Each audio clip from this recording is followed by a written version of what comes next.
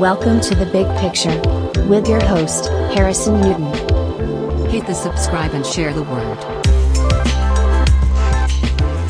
Aloha everyone, welcome back to the show, The Big Picture. With me, I'm excited today. I got Alana back. So hello Alana. Hey, good. I'm excited today because we're going to talk about horrific jobs and how it squeezes your creativity. So, you're excited for this topic? Yes, it's one that I have had a lot of experience with. Yeah, I'm very passionate about it too. So, just to start, what's your experience with horrific jobs? So, how did jobs crush your creativity? Yeah, well, I think when I came back to New Zealand, I was looking for a job and I kind of just almost just fell into the one that I was in, and it was something I just didn't like from day one, and I kept thinking it would get better, and That's what they tell you. I stayed, and I was like, maybe it will. This is, I was in it because it was a corporate job, and that's what I thought, society would like out of me, my parents would like out of me, and then I honestly have never hated a job more. When you know it's your future, it's way worse than a part-time job. Oh, exactly. Especially when I was only in it for such a short time, like 9 months. I didn't even make it to a year. And it was affecting my relationships, my, happiness coming out of a job each day. I was coming back to my apartment and being like, I don't want to do anything because I'm so depressed. It sounds very dramatic, but no, it's so true. It happens. I feel like that's one area of the show I want to talk about is people talk about high school to uni, but not uni to working, and it's like boom, boom, slap in the face. And I too got really down and out. I was traveling, I got sick, so I came back, and I've shared before. My dad was like, time to get a job. Yeah. And I was an accountant, and dude, it saps you of who you are. Oh, totally. So, and the main thing is it saps you of that spare time to think and that creativity. So did you see your creativity die? Oh, I mean, 100%. I tried to do painting to get it back, but it was just, it just completely consumed me, this job, and everyone's thoughts. And your energy. Yeah, my energy was low. And the problem with that is it actually changes who you are. Like, my friends in more hectic jobs, I'm like, whoa. I think it's different. Even if Some it's more people love hectic it. and they love it, and if they're interested in it, then it's the same as me. If I'm so passionate about something, no matter how hectic it is, that is fine. If I love it, then that's all good, I totally agree, because that's what this podcast is, and this is what basically... it's consumed me a bit, but I love it, so I don't mind working 60 hours a week on it. Yeah. And it's fun, and I get to do cool stuff like talk to you guys. But working just saps you of that opportunity, and it saps you of who you are, and I see that. Yeah. But why aren't more people pursuing what they want to do? Oh, and that's the hardest question, I think, is because it's so common for people to say you need to get a year under your belt, 18 months under your belt, 2 and people are years. just staying because they've heard from everyone, oh, you can't stay in a job, for this amount of time. That's not long enough. But if you don't like it from day dot, then holy heck, get the hell out of there. I know. And it could do more damage than you think. It really can. Psychologically, it can, demotivate you. You can end a job that you really don't like, and just feel completely deflated and defeated. Wow. Which I felt and so burnt out. Yeah. Burnt out. And it's because I think it's that routine and that suffering of I think they make jobs very stressful because they think that motivates people. Being stressed out and overwhelmed, and it keeps you on your toes. But I think what we've seen with you doing your conservation work and me doing the podcast is if you love what you're doing, you just do it, It doesn't feel like work, does it, when you get there in the end? Yeah, sometimes it takes a kick to start. And I'm definitely not recommending anyone quit their stable job to... But what I wanted to say next is you've actually talked a bit about how you need that time off from working as well, about getting ideas and getting different experience, which is actually learning. Your conservation work, people would be like, oh, that's bad on the CV, but it's also they've faced a whole set of problems. You guys have had to adapt and get so resilient. I personally think that would be amazing on your CV. And you guys were working hard. Yeah. I think definitely, like, from my time off and doing the Kiwi stuff, I learnt what I want in a job, and that's something that is, you know, has flexible working hours, working days, and just being able to, like, I think with flexibility in sort of different locations that you're working, maybe working from home, maybe, you know, you travel during the night to go on holiday and you have a couple days working from there, it sparks creativity and innovation. And that is also, obviously, you know, companies are going to want that from their employees by bringing some stuff that they're experiencing and venturing and coming and bringing it back into the office. You know, it's not going to do any damage, I feel. Because stress actually kills. It kills your body. Like my granddad, who's 90, looks better than any 70-year-old because he retired at 56 and he's kept his brain active by learning constantly. But that's where you're right. We have this opportunity to get a better balance between working and living, really. Yeah. And I feel like that's what part of this podcast is about, and that's what part of this movement of thinking how we can do stuff differently. Like I was saying before this episode, imagine, because you were commenting that we only get 4 weeks, which doesn't quite give you that space because of commitments. Imagine if we had 5 weeks off a year, and, you know, most companies, if possible, you could work from home 1 day a week or 2. What would that do on our psyche as a population? I think it's quite different because everyone has different styles of working habits. You know, some people love going to work and love being a part of a community at work, whereas some people are more productive at home with less distractions, or they might have heaps of distractions at home. So I think it's really up to the person. And like for me, because I'm an adventurer and I love, you know, moving around the whole time and exploring, then, you know, an office job is it's just not going to suit me. It's not going to work well. But what I need. Exactly. And that's where there is new jobs and 21st century jobs like this podcast. I'm going to take it with me around the world and interview my friends overseas. Yeah, which is awesome. And people should be encouraged to do, you know, amazing things like that. That's just so out of the ordinary. I think there's a thing that people have so much comfort in being ordinary because you fit in easier.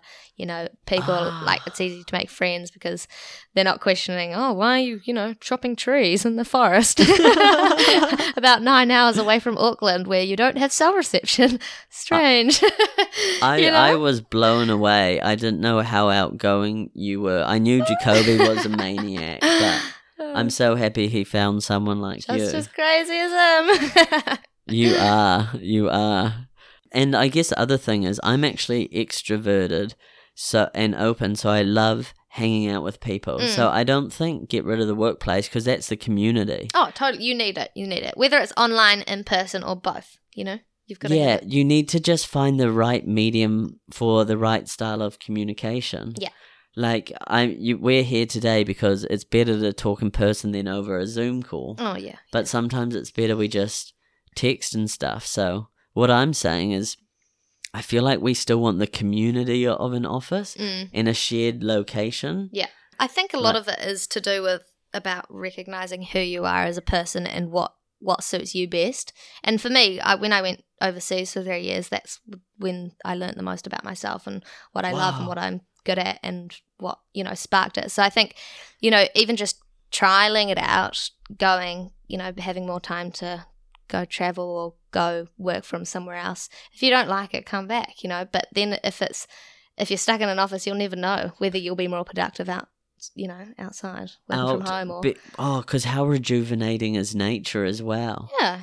Or having a view somewhere, you know. Some offices, you're stuck in a box, you can't see out. Do you know, in my last job, we had an office of the whole Waitemata Harbour and the Sky Tower, but all the managers' desks were on the wall, so they kept all the curtains closed. Oh my gosh. And I was like, my sanity is disappearing, so I started a campaign, and once a week I'd go lift up as many as possible. Why did they keep the blinds down? You guys would have had the most amazing view. Oh, the view, Auckland from a distance is a beautiful looking city, especially with the new skyscrapers and stuff. So, like you said, if you don't ever take time off work, like a gap year. Like me and you technically have gone away and just immersed ourselves in different cultures, which has allowed us to compare our culture, and it's opened you up.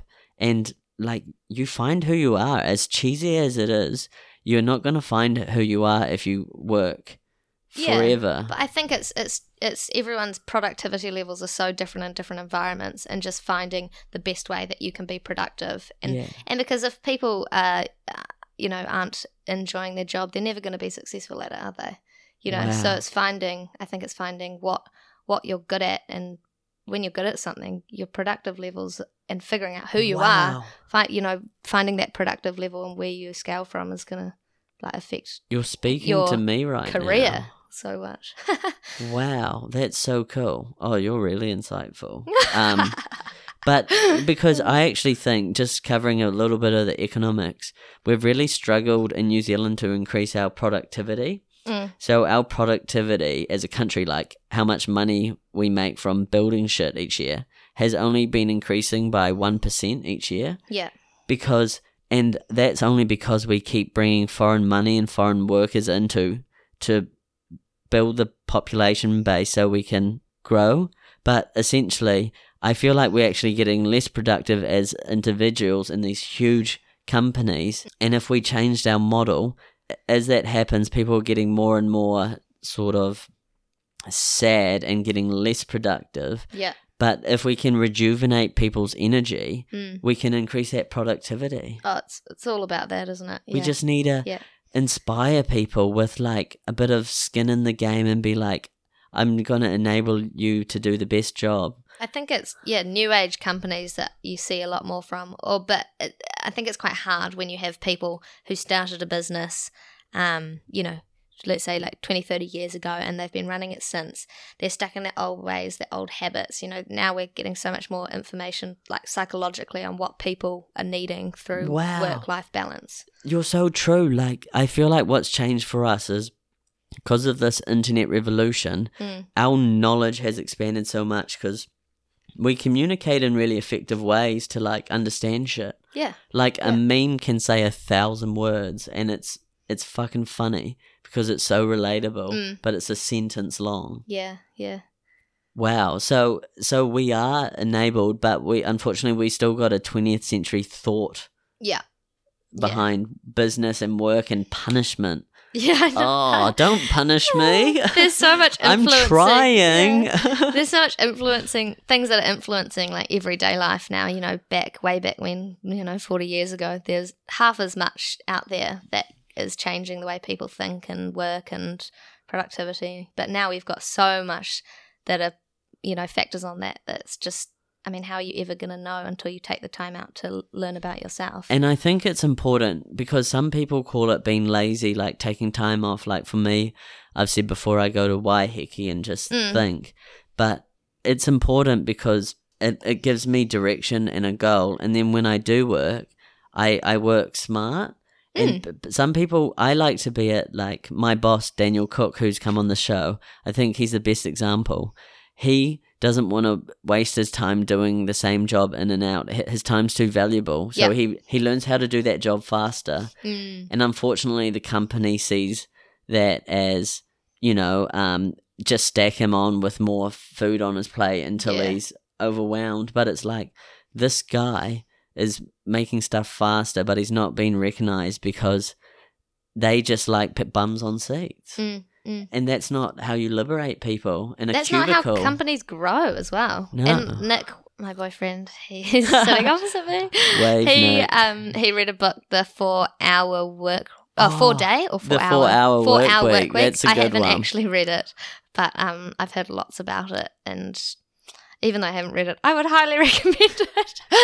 But it sounds very interesting, and it's on my list. Because I read that book, and some of his ideas, like, you can't incorporate all his ideas, but it's a mindset of trying to get systems and organize your life so you have as much free time. Is it? Yeah. And I feel like, for me, I don't want to be money rich. I want to be time rich and just be comfortable enough to pursue my dreams and enable me to do that. And I feel like that's what our generation wants. We want our fucking time back. Yeah. We're working harder than ever in terms of hours. Isn't it sad that like the 40-hour week, there's an expectation in some companies for 60? Oh, it's terrible. And how can you live like that? You don't get, luckily, I think, the ones that pay you overtime, that makes sense. But if you're not getting paid overtime, isn't that exploitative? Yeah. Well, it's like Nick was telling me about how it was suggesting, that mini retirements. I think that just speaks volumes. It sounds amazing. And I think for me, I've had about the amount of holidays I've had in my lifetime are crazy. I know. Overseas, I was off the job for 3 months and living it up, and then go back to work. But the thing is, it's not because of money. Like, you went over and worked. Oh yeah, and made money. Yeah, but if you're financially stable enough to be able to have, a month off or 2 months off in between jobs, then 100% do it. Do it. Don't jump in. This is one of my big philosophies. Yeah. Oh, you're... I've always taken gaps off after being an accountant and starting my next job. I took a month off, and my sister was like, what? Like, you need to start working and buy a car. Yeah. But it allows you to, I went over to Australia and I had this experience, and then I was ready. I was it's full. Starting fresh. You've got to be excited for a job, and that is what I wasn't in that job I took and hated, is that, that was my biggest mistake. I wasn't ready and I wasn't excited. You've got to have that break. If you're coming out of a job that was, quite draining, and then going straight into another job, how on earth are you going to be excited? You need that time off to And it's called mini retirements, because my idea is I will work longer if I take 3 months off or 6 months off every 3 or 4 years. And you do have to save your money and invest it. So go to Sharesies and other places like that. But that can be your little kitty of freedom money. Whether it's only a few $1,000s, you can still go to Asia for a month, if that makes sense. You just need to open your eyes. Wow. So just to sum up today, I think we're really trying to rethink how work can work for us. Yeah. And how everyone is different. We could be saying, flexibility is key, work from home, rah. But it's totally dependent on who you are. And it depends on your personalities. My dad, he loves the structure and he loves the routine. Yeah, it's just habits of how you've, first started work, I think. Oh, but also your personality. And that's where on the show we don't tell people advice. We just sort of pondering on new ideas that we think can help some people, but it doesn't have to help everyone. So Alana, you've blown me away. Bye. Thank you for coming on. You're welcome. So some of my ideas, just before I say follow and subscribe and share the word out, guys. I'll use this opportunity to say follow the channel, subscribe, share the word, 5 stars that do everything. But I really love today's episode, and I think there's some cool ideas around. Imagine having an extra week paid leave. That would give you a week to go exploring and to see your country and go overseas. And whether we just had 1 day a week for jobs that can be flexible, just to bend life around as you get that dentist appointment, but you can still work later in that day. And just mini retirements. I love mini retirements. I don't want to call it retirement because it's more sideways adventures. Yeah. And I actually think we should add that to the CV. We need to respect people who are trying to soak up as much knowledge as possible. Because in your conservation, you learn and grow. Did you learn and grow? Yes, I did. But I think, would you rather get a CV from someone who's sat at a desk his whole life, or someone who's, done some work, then gone off and travelled and learned about the world, and who has bigger experiences than someone who's sat at their desk the whole life? I know, and we're not saying it's bad to do that, but if you got the itch, you got to give it a scratch and you got to do it. Yeah. And I feel like part of this channel is going to help change that mindset, because we want confident, outgoing people like yourself. Thank you. Okay, so thanks a lot everyone for listening. I am so excited for this journey, and we're really starting to get some cool points across about new ways to fucking do it. So let's do it. Alright, talk soon.